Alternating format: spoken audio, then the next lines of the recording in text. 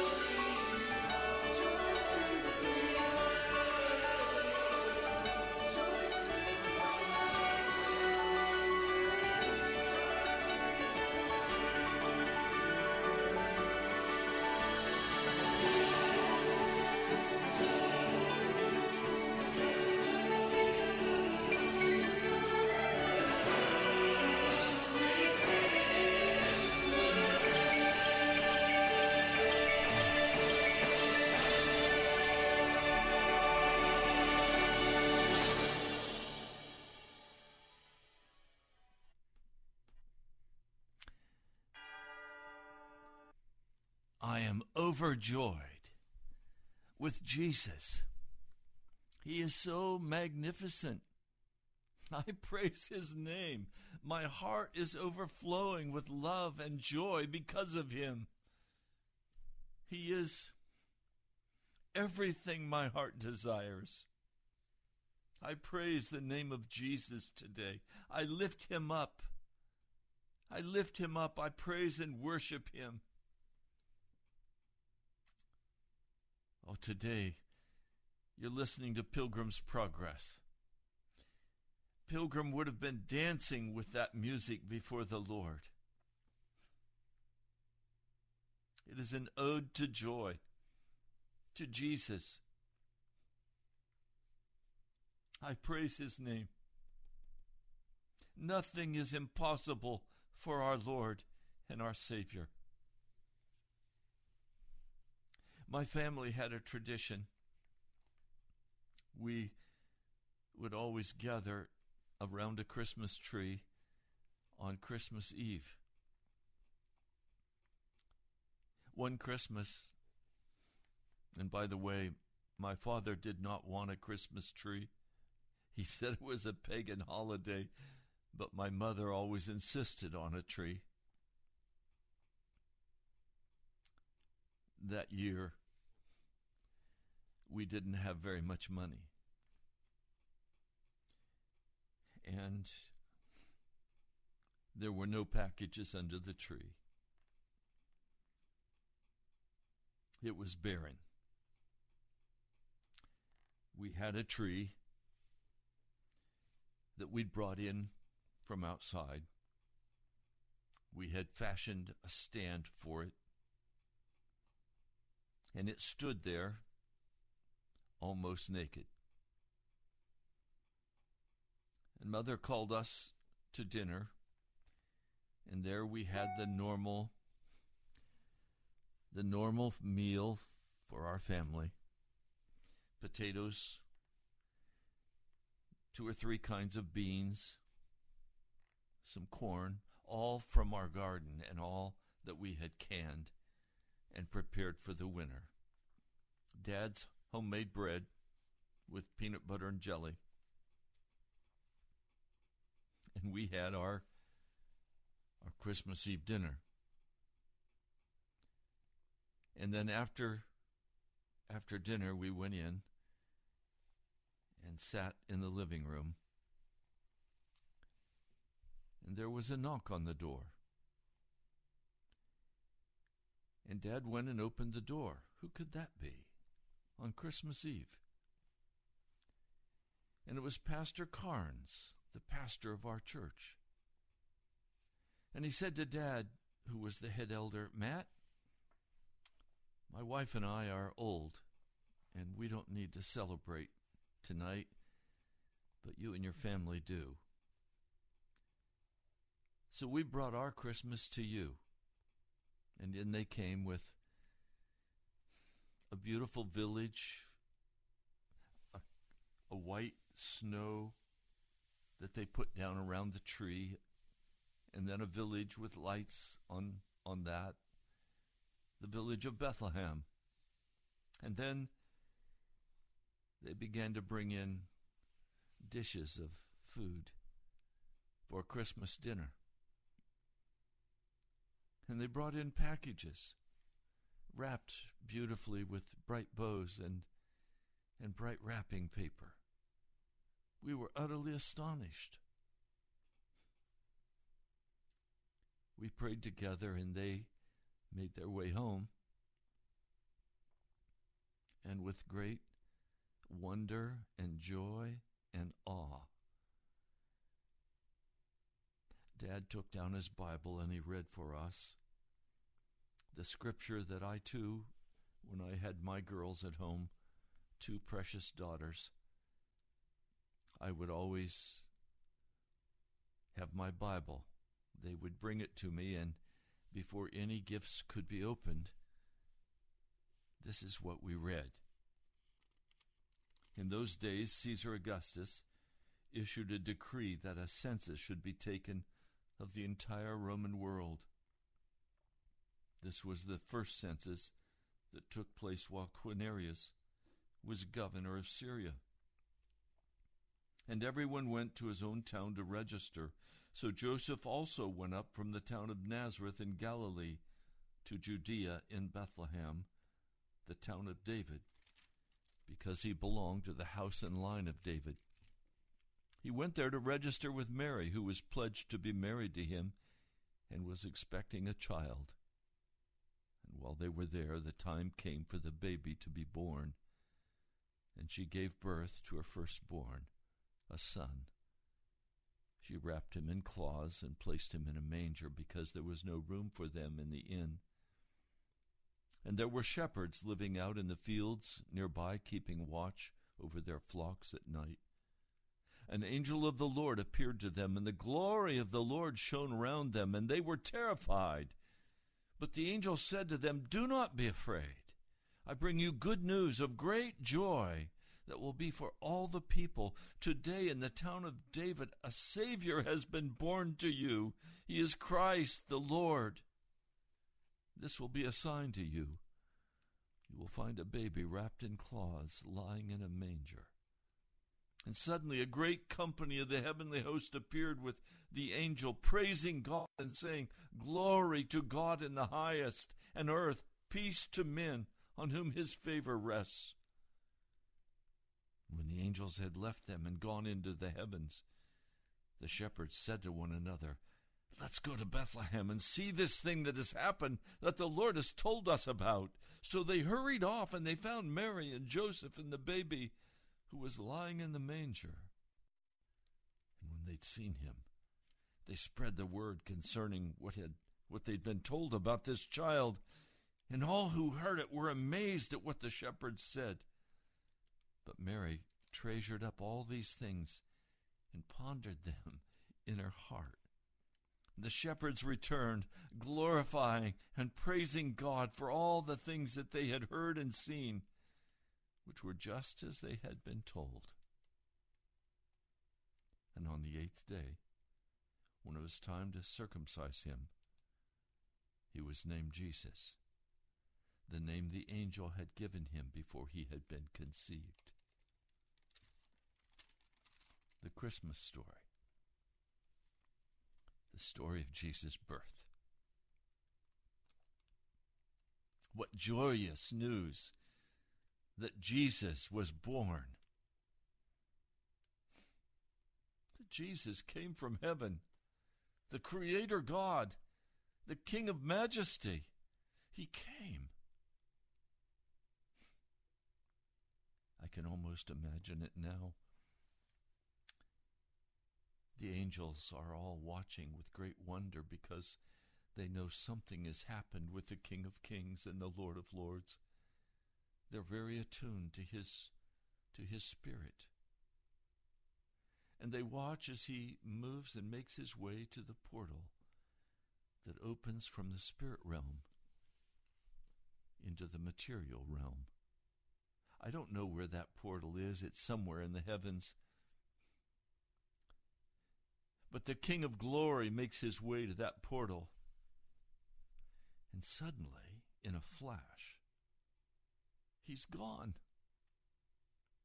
And the angels, they're accustomed to Jesus on occasion going down to the earth and speaking with Moses, with Abraham, with others. But what is it this time? It slowly dawns on the angels with great wonder and excitement that this time Jesus has not gone down to speak with a prophet. He's not gone down to lead his people out of Egypt. With wonder and amazement, they watch as the Holy Spirit places Jesus, the King of Kings and the Lord of Lords, as a baby, as an infant, into a mama's womb. Astonishing. Their Lord, their Master, has lowered himself to the womb of a woman.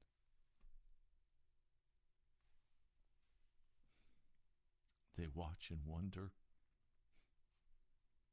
And on that night when he is born, They cannot contain themselves. They know who this is. He is their Lord, their Master, their King. He is the creator of heaven and earth. He is their creator. But now, he has been born as a lowly baby from a human womb, powerless, totally dependent on this mother to nurse him, to wipe his bottom. They could never have imagined anything like this. This is beyond the wildest imagination of the greatest angels of heaven. Such love. They've never seen such abounding love. Jesus has gone to be born of a woman, that he could win his bride back and make a way for her to escape from the devil's power. The devil has kept her captive. They have watched the battle as it has raged back and forth between the power of light and the power of darkness. They've watched as this battle has been engaged, and now they're terrified for Jesus because he doesn't have any power. And how will Satan deal with him? The angels of darkness are also absolutely astonished. They can't believe that the King of Kings and Lord of Lords would become a baby. This is impossible. No, it can't be true.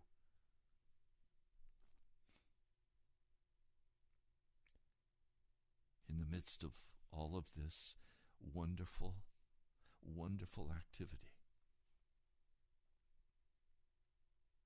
no one bows and worships the King of Kings and the Lord of Lords. And they're amazed. Mary and Joseph move to a house. They're no longer in the cave. They're no longer with the cattle and the donkeys and the goats and the sheep. They're now in a house. No doubt Joseph is working or looking for work so he can support his wife and his new baby. We're told that he has no union with his wife until this child is born, until this baby comes. And when he came, he named him Jesus. The name meaning he would save his people from their sin.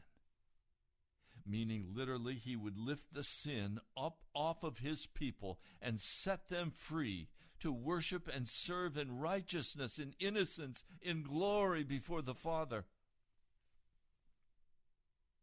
Now, after Jesus is born in Bethlehem in Judea, during the time of the wicked King Herod, suddenly, magi or wise men or astrologers from the east come to Jerusalem, and they go to the king and they ask him, "Where is the one who has been born King of the Jews?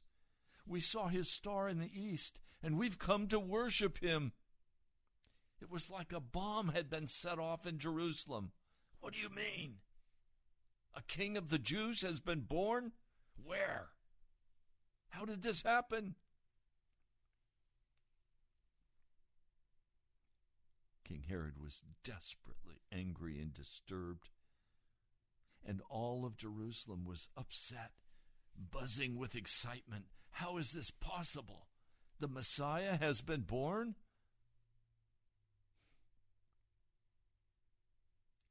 He called all the people together, all the people's chief priests and teachers of the law.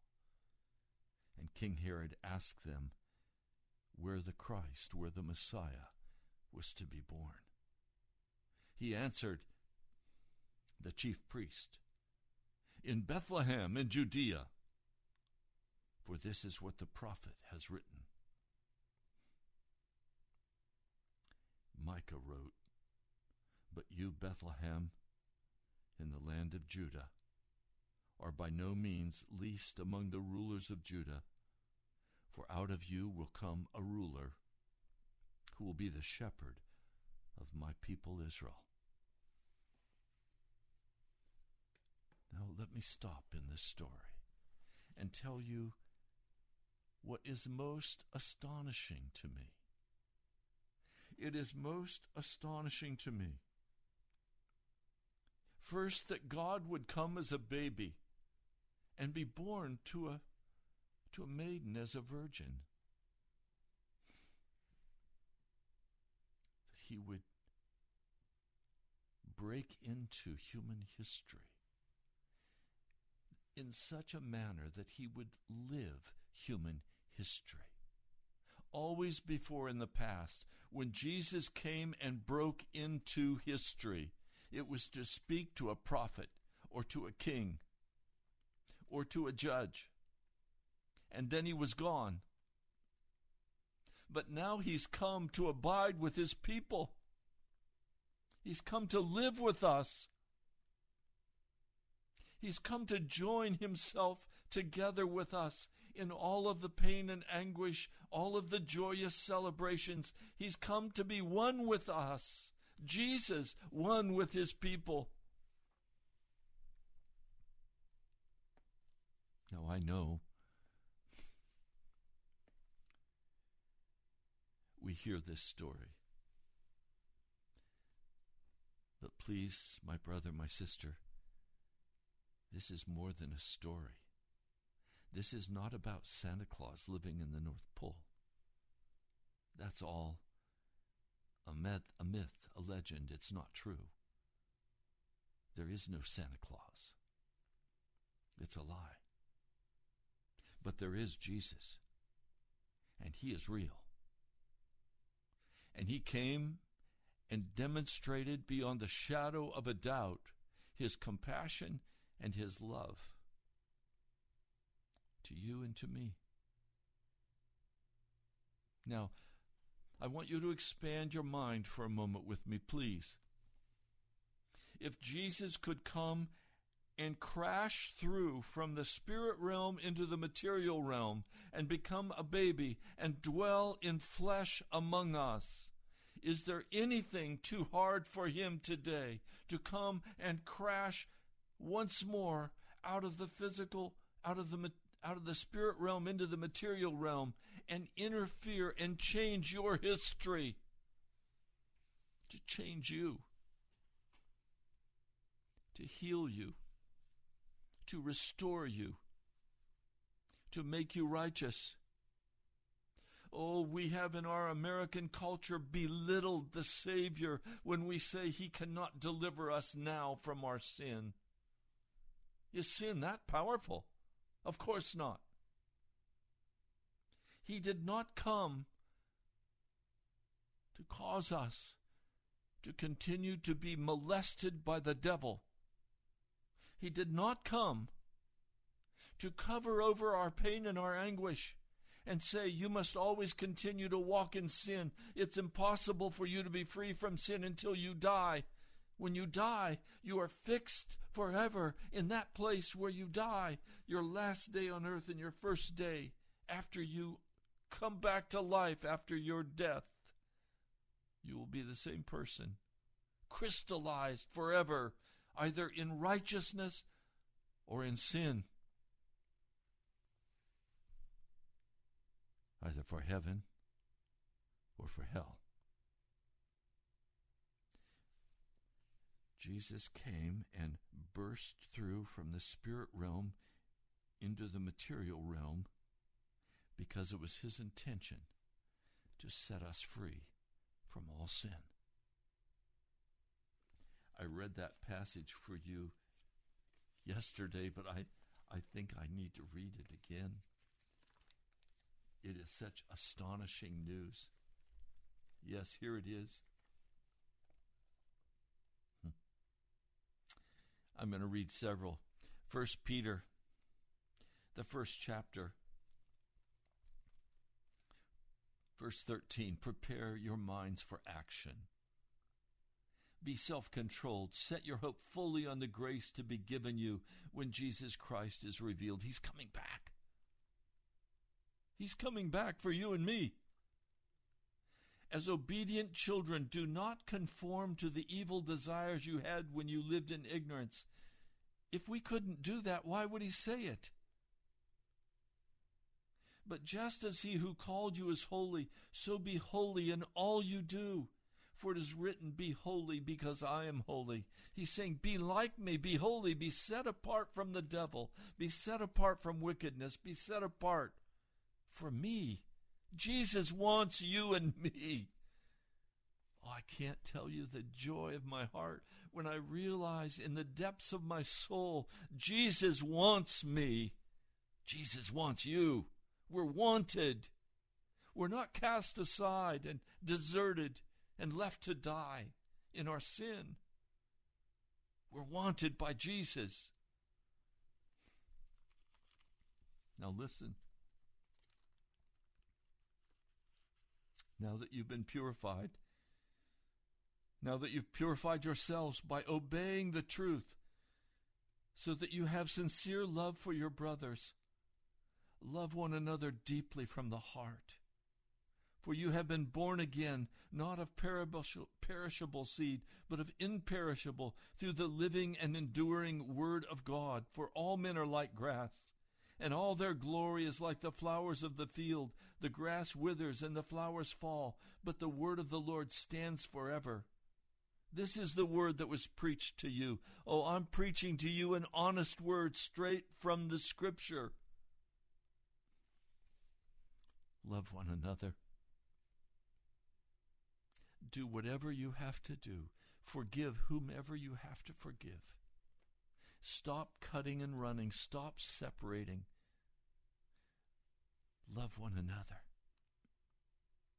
Love one another.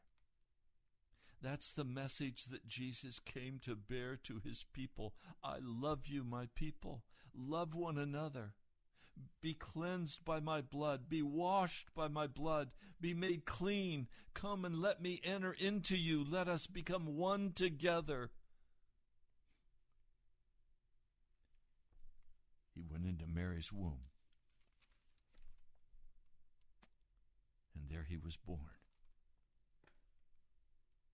And he says, now love one another. Rid yourselves of all malice, of all deceit, hypocrisy, envy, slander of every kind. Like newborn babies, crave pure spiritual milk, so that you may grow up in your salvation, now that you have tasted that the Lord is good. He's saying, come, grow up. Now I want to read another scripture to you. It's forever burned in my mind and my heart. It rings in my heart. I want it to ring in your heart. It's like a bell, like a beautiful Christmas bell sounding in my heart, in my ears, in my heart, in life. 1 Peter, 2nd chapter, verse 24.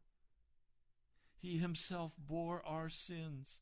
That is, he himself carried the burden of our wickedness, of our sin, in his body on the tree, so that we might die to sins and live for righteousness.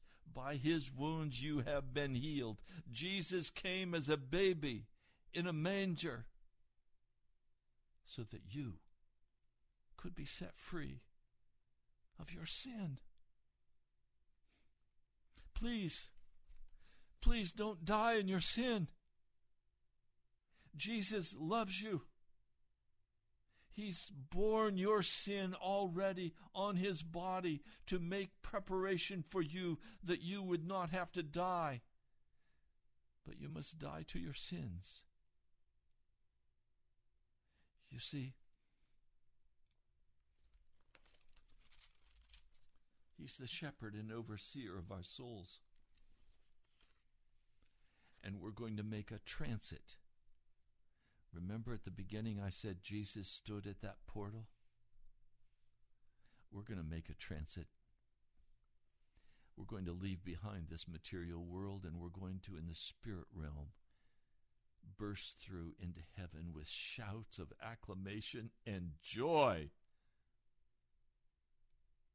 because he has saved us from destruction. And this world is going to burn, and everything of it is going to be destroyed, and he is going to create a new heaven and a new earth, and you can be a part of that. I can't think of anything more exciting. Oh, but back to our story. These wise men are constantly studying the heavens. They believe that important events on earth are foretold in the stars. This is paganism, probably Zoroastrianism, but we don't know. I won't go beyond what the Bible's actually saying. We don't know how many wise men there were.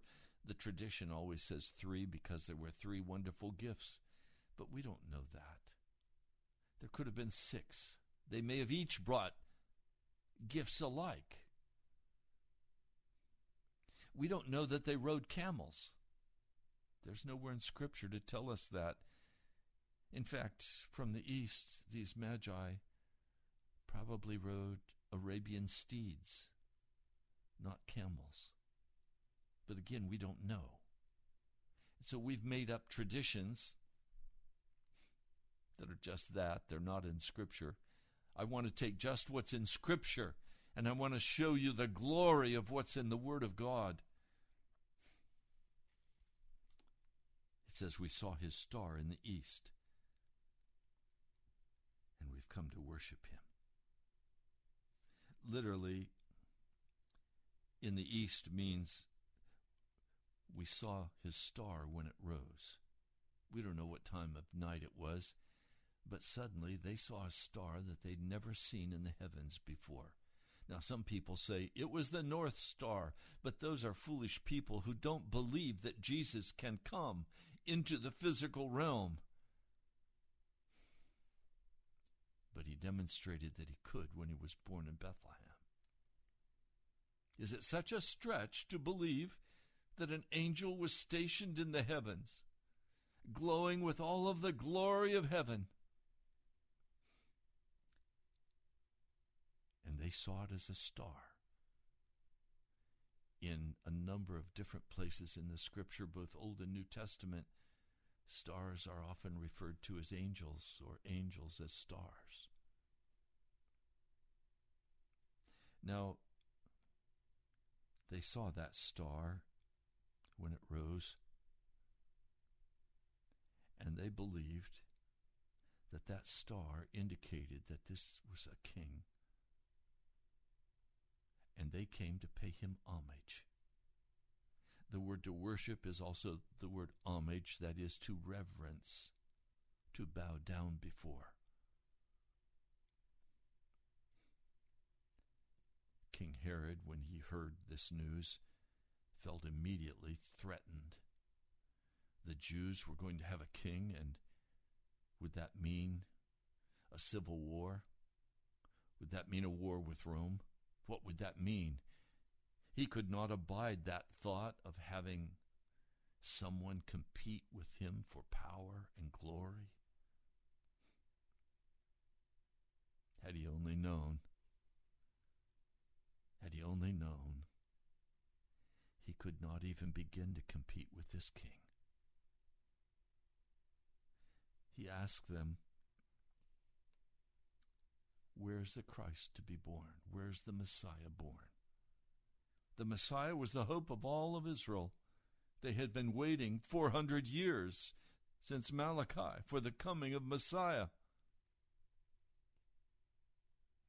And the word comes that he's to be born in Bethlehem.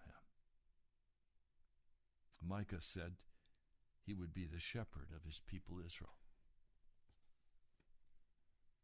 So Herod called the Magi in secret, and he asked them at exactly what time the star had appeared. And then he said, now go to Bethlehem, go and make a careful search for the child. As soon as you find him, report to me so that I may go and worship him also. We live in a realm of pure, undivided wickedness. We do not live on neutral ground. We live in a war zone, and there are casualties in this war zone. Jesus' disciples, with the exception of John, all died martyrs' deaths. Peter, crucified upside down with his wife crucified beside him. Bartholomew probably died in India. We don't know for certain. James was beheaded by King Herod.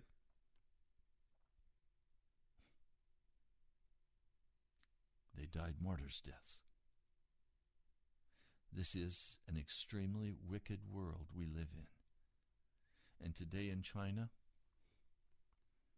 even as we're now speaking, precious men and women and children are being beaten, tortured, imprisoned, killed, murdered, martyred. Saudi Arabia, Christians are beheaded, whipped and beaten. Will you choose Allah or will you choose your God, Jesus? Let's make no mistake about it.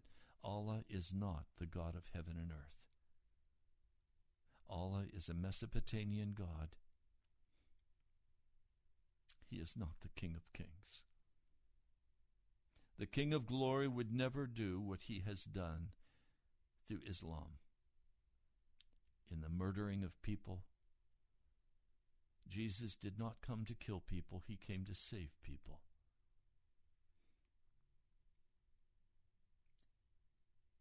Oh, Jesus is awesome. After they'd heard what the king had to say, they went on their way. We're not sure what their discussion was. I suspect it was something like, do you think King Herod really wants to come and worship this king? They were wise men. Of course they didn't think that. The star that they had seen in the east once more rose that night, and it traveled with them. It went ahead of them until finally that star stopped over the house where Joseph and Mary and baby Jesus were living. They were overjoyed when they saw that star. They knew they were on the right track. They knew they were coming to the King of Kings, for they had never seen the star of a king before. Most kings, all kings, came and went, and there was no star in the heavens. They knew this was a very unusual king. When they saw the star, they were overjoyed. And I tell you today, I too am overjoyed because Jesus has stepped into my life and rescued me time after time. He has changed my heart. He has restored me to himself, and he's now come and dwells in me and has anointed me with his Holy Spirit to speak this word to your heart. I have been born by the Spirit from above in the spirit realm, and Jesus has come and made his home in me, and now I have the privilege of coming and speaking his word to you, begging that you too be overjoyed at this word. You turn your heart to Jesus. As they knocked on the door of that house, there was the child with his mother Mary. And they immediately bowed down and touched their foreheads to the ground, and they worshipped him. It's strange to me that the chief priests, the rulers of Israel, did not make their way with the wise men It should have been a whole procession from Jerusalem, but it was not. The chief priests, the scribes, the Pharisees, they were all threatened by the thought of this Messiah coming because he would upset everything they had with Rome. He would change things. They were happy with the way their cash flow was from Rome, from the tin mines that they ran and from the other businesses they had. They were happy with their rituals. Many today in church would be equally upset if Jesus came to their church, because it would be an upsetting experience, and Jesus would change everything. And so they bowed down and they worshiped this newborn king alone, without the high priest. In fact, they were the first ones, pagans were the first ones to come and bow down before Jesus and worship him. There's no record of Mary or Martha bowing down and worshiping their son. There's no record of anyone else. Anna recognized him. Another holy man recognized him, and they spoke words of prophecy over him, but they did not bow down to the ground and worship him.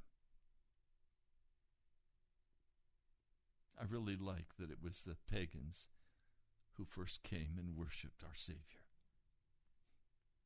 And now I am a pagan, transformed into a son of the living God, and I bow down with my head touching the floor, and I worship him. I worship Jesus. He is my all and all. I care not for money or fame or power. I care only to bow at the feet of my Master.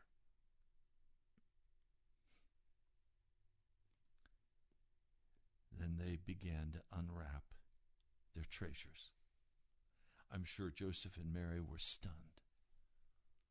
I'm sure money was very tight. What little work Joseph could get was barely keeping them alive.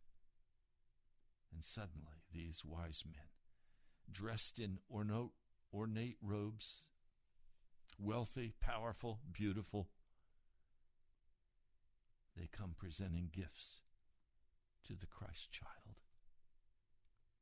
Gifts of gold, frankincense, and myrrh.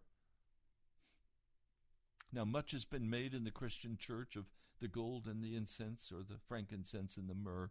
I can't do any of that because it goes beyond the Scriptures. I will not go beyond what the Scriptures say. But one thing is certain. Gold, frankincense, and myrrh were all of great value and could be sold for large sums of money. After they present their gifts to the King of Kings and the Lord of Lords, they were warned in a dream, do not go back to King Herod. So they made their way back to their country, bypassing Jerusalem. They went another way. And when they had gone, an angel of the Lord appeared to Joseph in a dream. Get up, he said. Take the child and his mother and escape to Egypt. Now, notice the timing. The timing of heaven is always the correct timing. He did not tell them, get up and go, because Herod is going to seek the life of this child, until first they had been given the provision for the trip. They had the gold, the frankincense, and the myrrh to sell in Egypt, where the best price would be gotten. Now it's get up. I've talked to you about this in the past. Joseph is such a sterling character. Such a sterling man of God. His whole life has been disrupted by this little baby first coming as an illegitimate child, and he's going to divorce his sweetheart because he doesn't want to shame her. And the Holy Spirit comes with an angel and says, no, take her as your wife. That child is from the Holy Spirit. That took great courage on Joseph's part because everyone shamed him, the father of an illegitimate child. Why didn't he put his wife away? He doesn't. He then takes her and goes to Bethlehem for the taxing, the taking of his money by this cruel dictator in Rome. And now the child is born in utter poverty. They are given gold, frankincense, and myrrh. And now they're told, get up in the middle of the night. In the middle of the night, take the child, go down through the Negev, make your way through the desert, make your way to Egypt. Stay there until I tell you, for Herod is going to search for the child to kill him. So now they know their child is in great danger. And with fear and trembling, they quickly pack their few belongings. They move out of the house. And they go directly to Egypt. Probably one of the first things they did when arriving is sell their frankincense and their myrrh. He got up, it says. He took the child and his mother during the night and left for Egypt. He did not hesitate. He knew this child's life was at stake. Can you even begin to comprehend? I can't. That God would put his life in the hands of a humble carpenter and of a young bride, and they would carry him out of Israel and go to Egypt. Astonishing. Could you imagine yourself being responsible for holding this baby in your arms and nursing him at your breast, changing his diapers, bathing him, cooing to him, quieting his heart?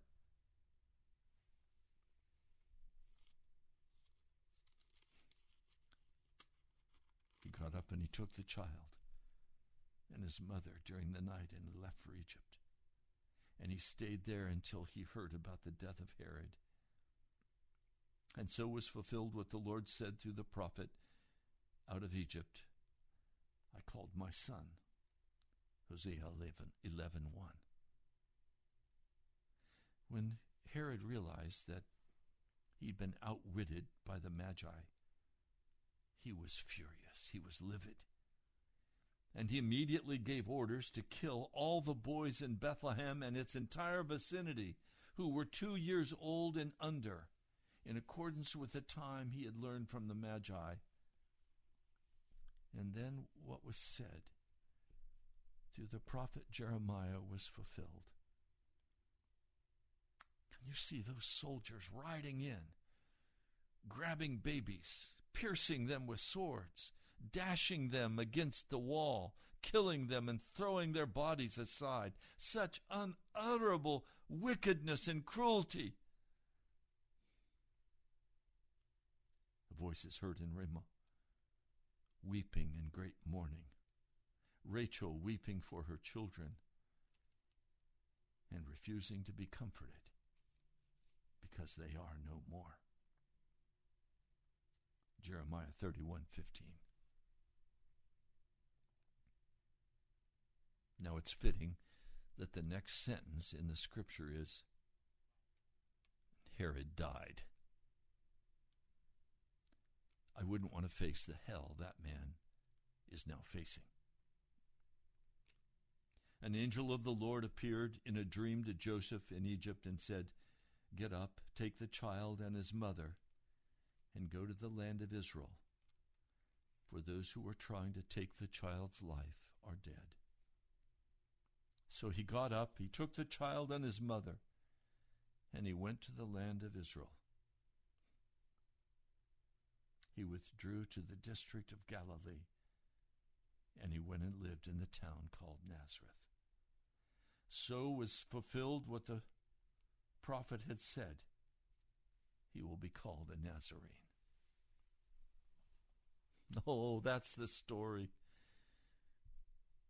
Jesus can come and break through in your life and do incredible things.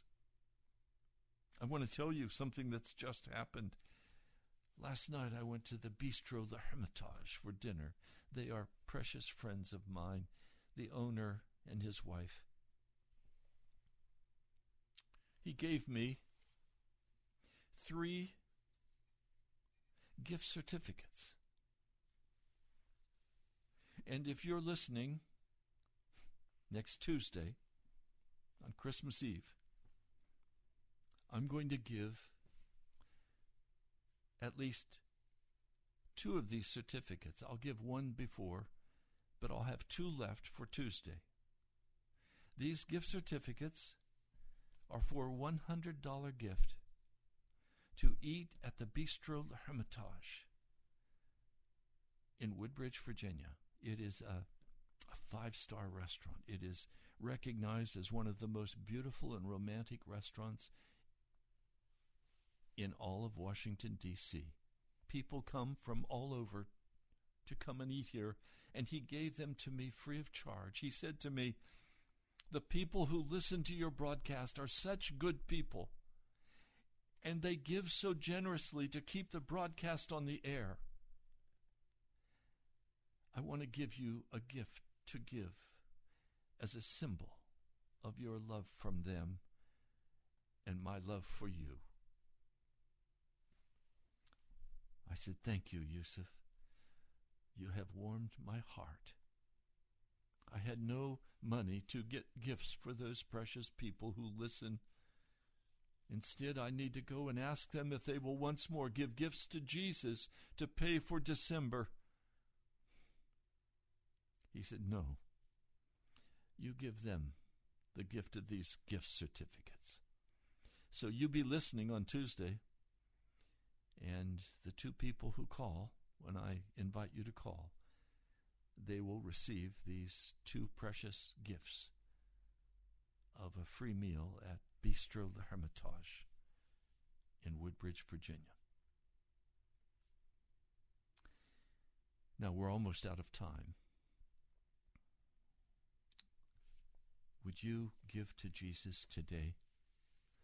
Would you encourage my heart with your gifts for this radio broadcast? Would you go right now online and would you give? We have only about $500 so far toward December's radio bill, and it will be close to $4,000. I'm standing by faith. One person who always gave a very large offering has not been able to give this month because his wife lost her job. I need to hear from you. Go to nationalprayerchapel.com, give online, or write to me, the National Prayer Chapel, Post Office Box 2346, Woodbridge, Virginia, 22195. My dear brothers and sisters, I love you. I pray that your heart today is rejoicing and overjoyed with Jesus. God bless you. I'll talk to you soon.